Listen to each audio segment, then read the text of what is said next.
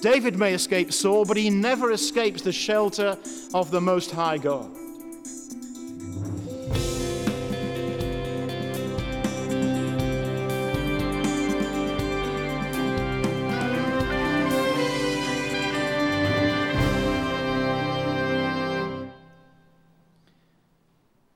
Father, we thank you for the riches of your word. And we ask that you'd help us now by your Spirit to understand them and to apply the lessons to our lives. For Jesus' sake, amen. Please take a seat and turn to 1 Samuel 23 on page 245.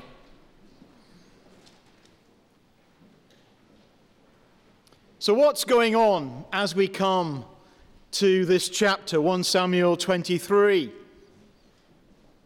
David's still on the run from Saul. His life is always at risk, says verse 14. Saul sought him every day. It was relentless. And he's also betrayed by those he saves at Keilah, as we shall see. The persecution of God's elect king continues. And on this Palm Sunday, there are things here which remind us of what Jesus would go through as he entered Jerusalem to die for you and for me. Welcomed as a Savior and then handed over to be crucified by the crowd. Betrayal. Desertion. God's chosen king hunted by the leaders of the day. And these were desolate and trying times for David. And there was hardly anyone he could trust. Now, we may not be King David, but perhaps we too are facing a degree of persecution at home, school, university, or work. One person was telling me the other day that after 13 years, he'd finally decided to stand up and be counted for Jesus Christ by not getting dragged in to the wrong practices of his work colleagues. It wasn't easy, but it was right. The way of the cross is not easy.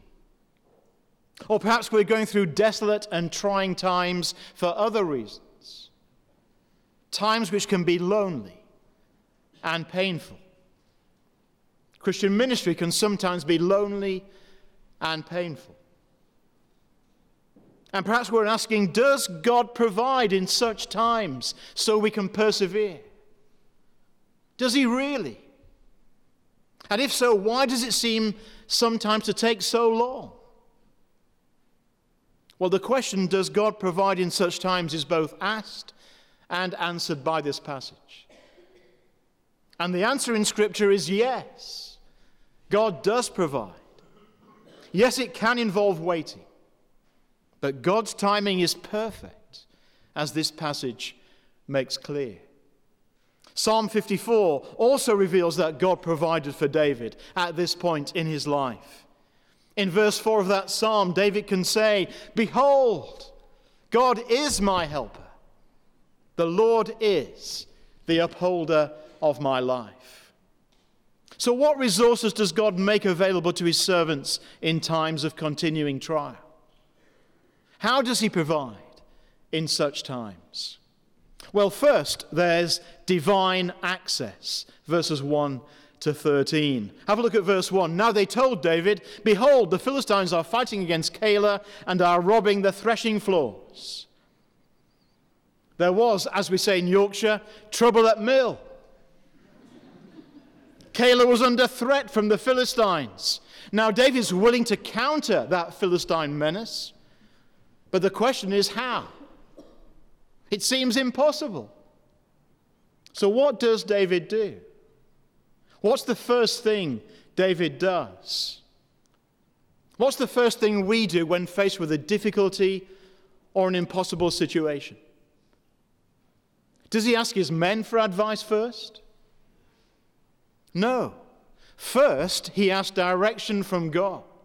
Look at verses 2 through 5. Therefore David inquired of the Lord, "Shall I go and attack these Philistines?" And the Lord said to David, "Go and attack the Philistines and save Keilah." But David's men said to him, "Behold, we're afraid here in Judah. How much more than if we go to Keilah against the armies of the Philistines?" Then David inquired of the Lord again, and the Lord answered him, "Arise, go down to Keilah, for I will give the Philistines into your hand." And David and his men went to Keilah and fought with the Philistines and brought away their livestock and struck them with a great blow. So David saved the inhabitants of Keilah. God tells David that he would have success against the Philistines. David's men are not so sure. A direct hit on the Philistines? Is that wise? So David goes back to God, but there's no mistake. They would win. And they do, verse 5, just as God had promised. So how could David get such clear guidance?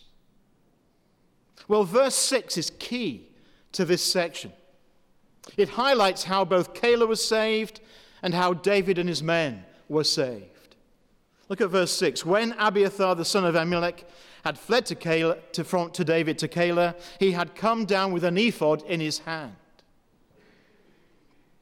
Everything hinges on Abiathar and the ephod. By such guidance, David has success in both his attack and now in his escape from Saul. Look at verse 9. David knew that Saul was plotting harm against him, and he said to Abiathar the priest, "Bring the ephod here."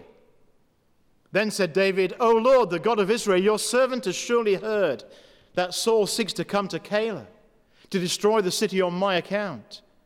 Will the men of Keilah surrender me into his hand? Will Saul come down as your servant has heard? O Lord, the God of Israel, please tell your servant." And the Lord said, "He will come down." Then David said, "Will the men of Keilah surrender me and my men into the hand of Saul?"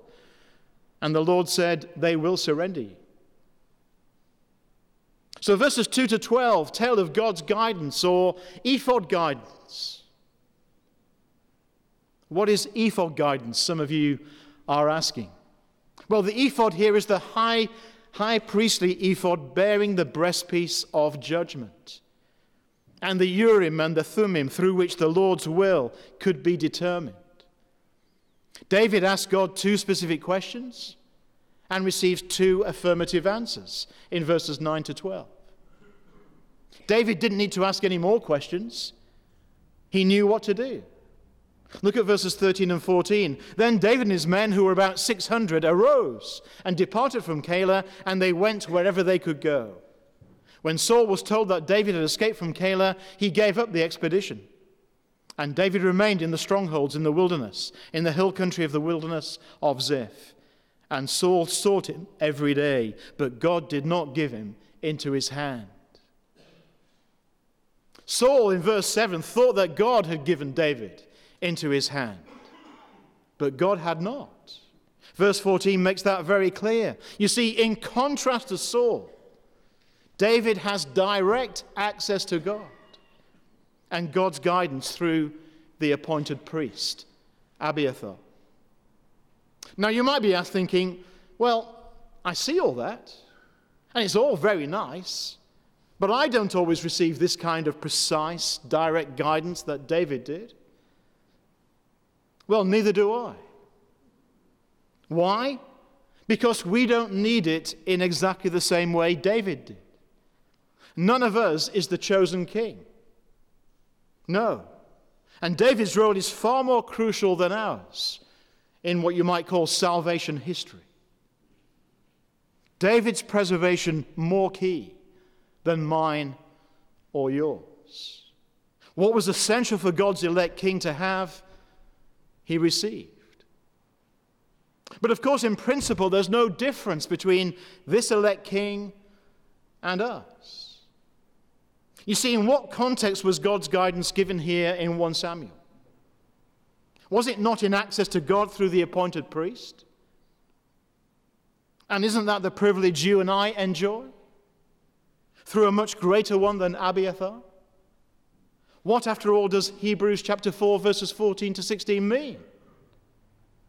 Since then we have a great high priest who has passed through the heavens, Jesus the Son of God. Let us hold fast our confession. For we do not have a high priest who is unable to sympathize with our weaknesses, but one who in every respect has been tempted as we are, yet without sin.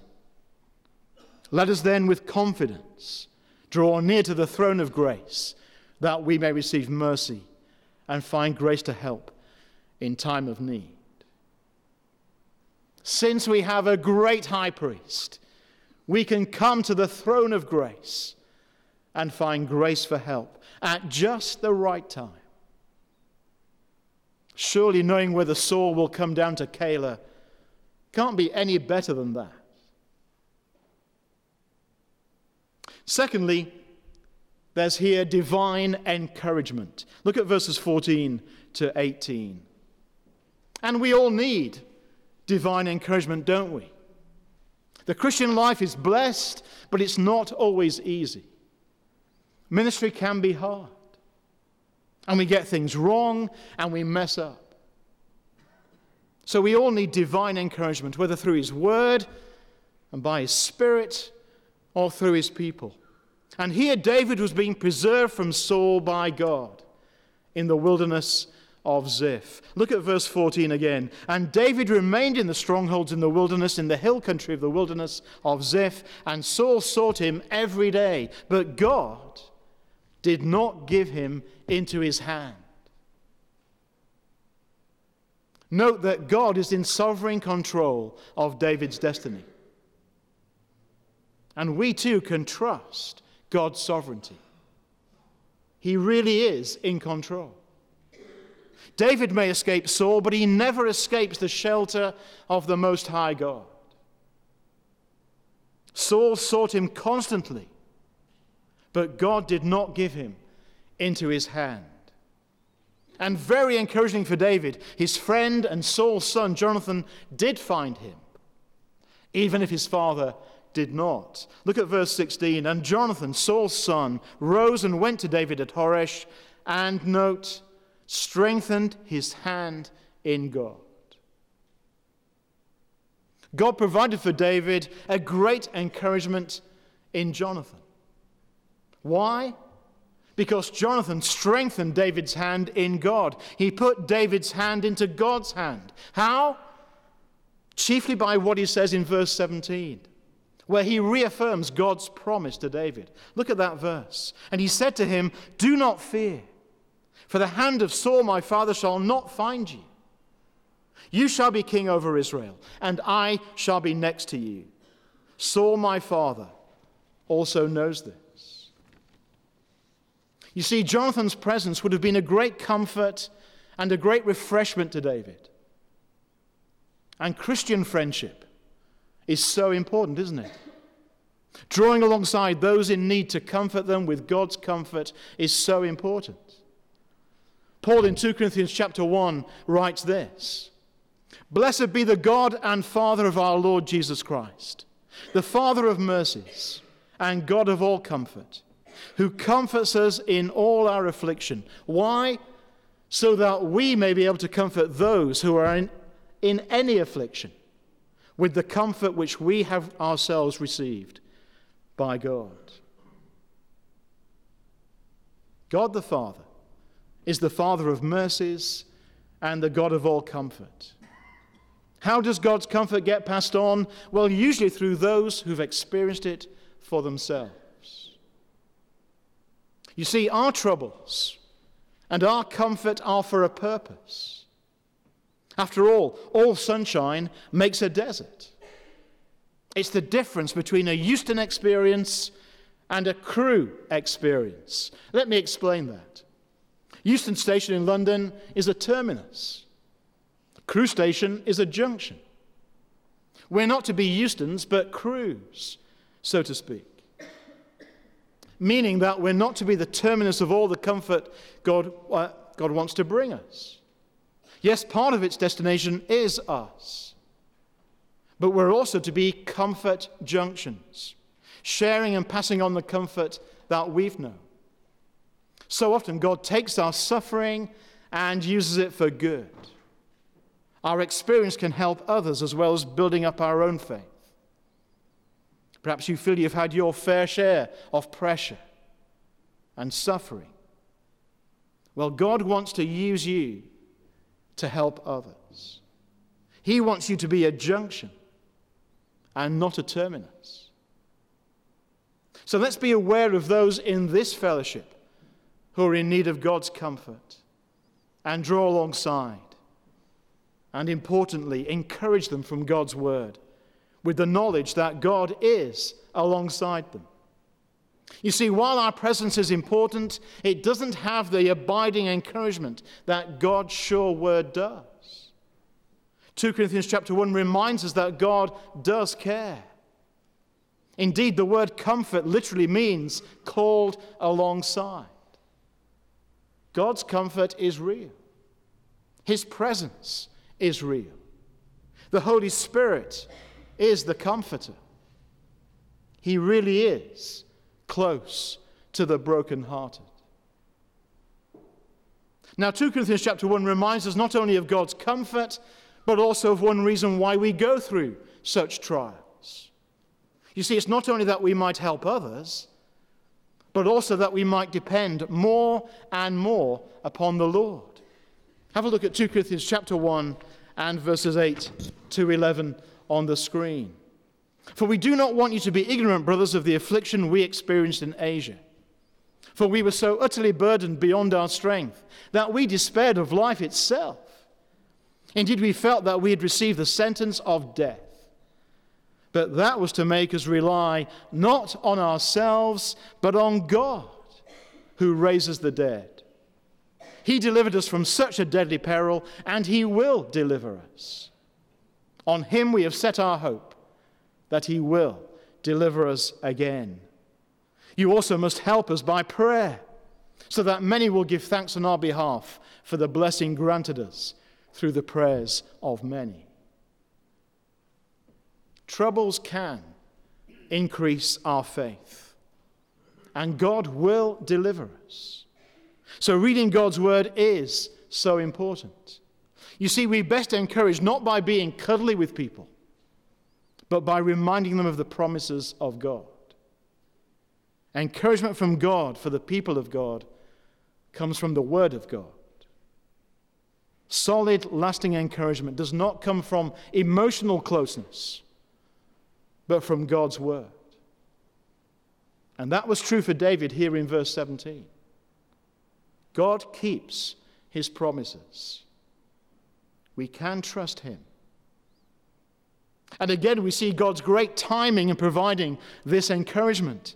Without Jonathan's ministry, would the Siphite betrayal of verses 19 to 24 have been more than David could have borne? Would their treachery right on the heels of the disillusionment in Keilah have proven too much for them? And here there's a shadow of a greater than Jonathan. Jesus, our friend.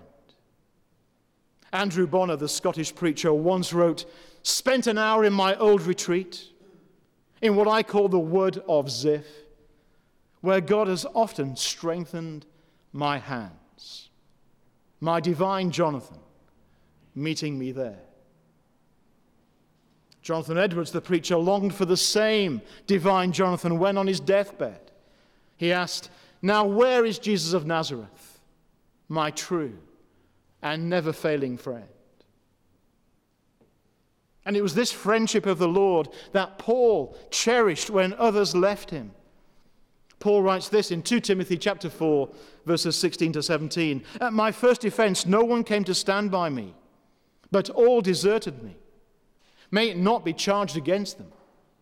But the Lord stood by me and strengthened me, so that through me the message might be fully proclaimed, and all the Gentiles might hear it. So I was rescued from the lion's mouth." Here in verse 18, it was the last time David and Jonathan ever saw each other. Have a look at that verse. "And the two of them made a covenant before the Lord. David remained at Horesh, and Jonathan went home." So there's a solemn note here. But Jonathan had accomplished his mission. He'd strengthened David's hand in God. But Jonathan is not the ultimate presence David needs. Ultimately, he and we need the Lord.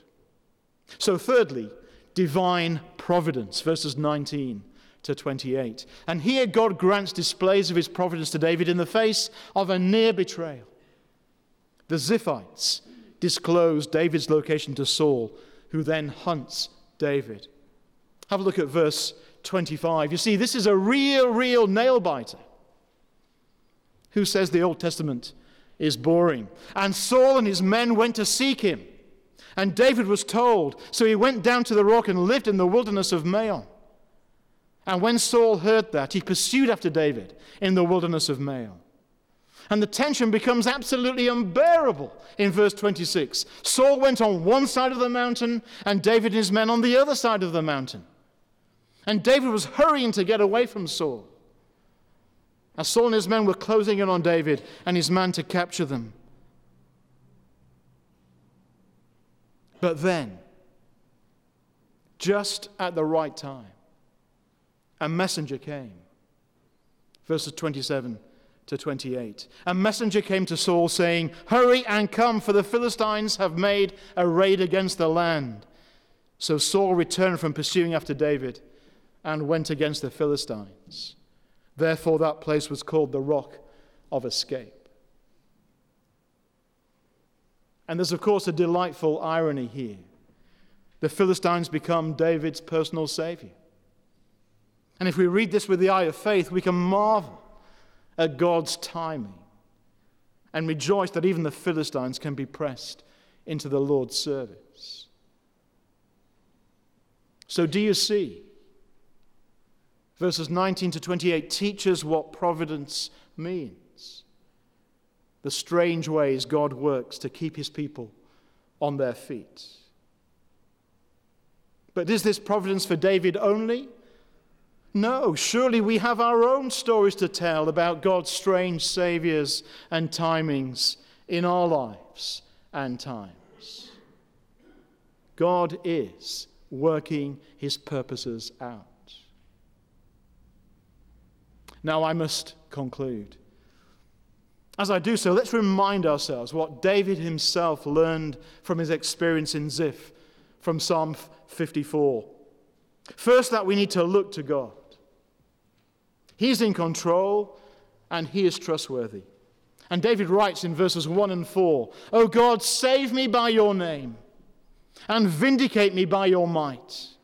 Behold, God is my helper. The Lord is the upholder of my life." Rather like the persecutions or trials we face, Saul isn't yet gone for good. David's distress isn't over.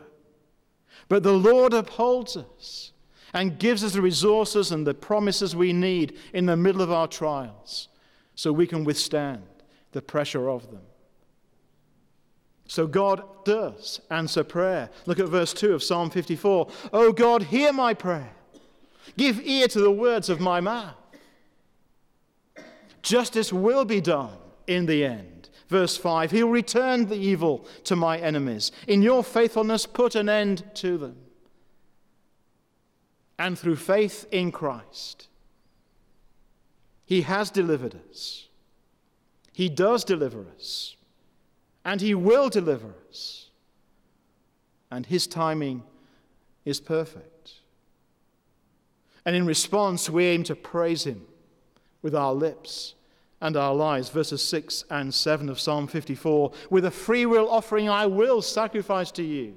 I will give thanks to your name, O Lord, for it is good. For he has delivered me from every trouble, and my eye has looked in triumph on my enemies." Let's pray together.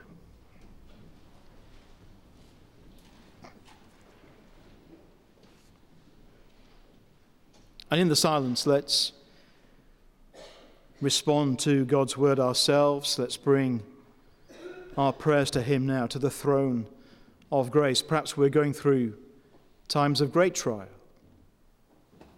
and we need to bring that to the Lord.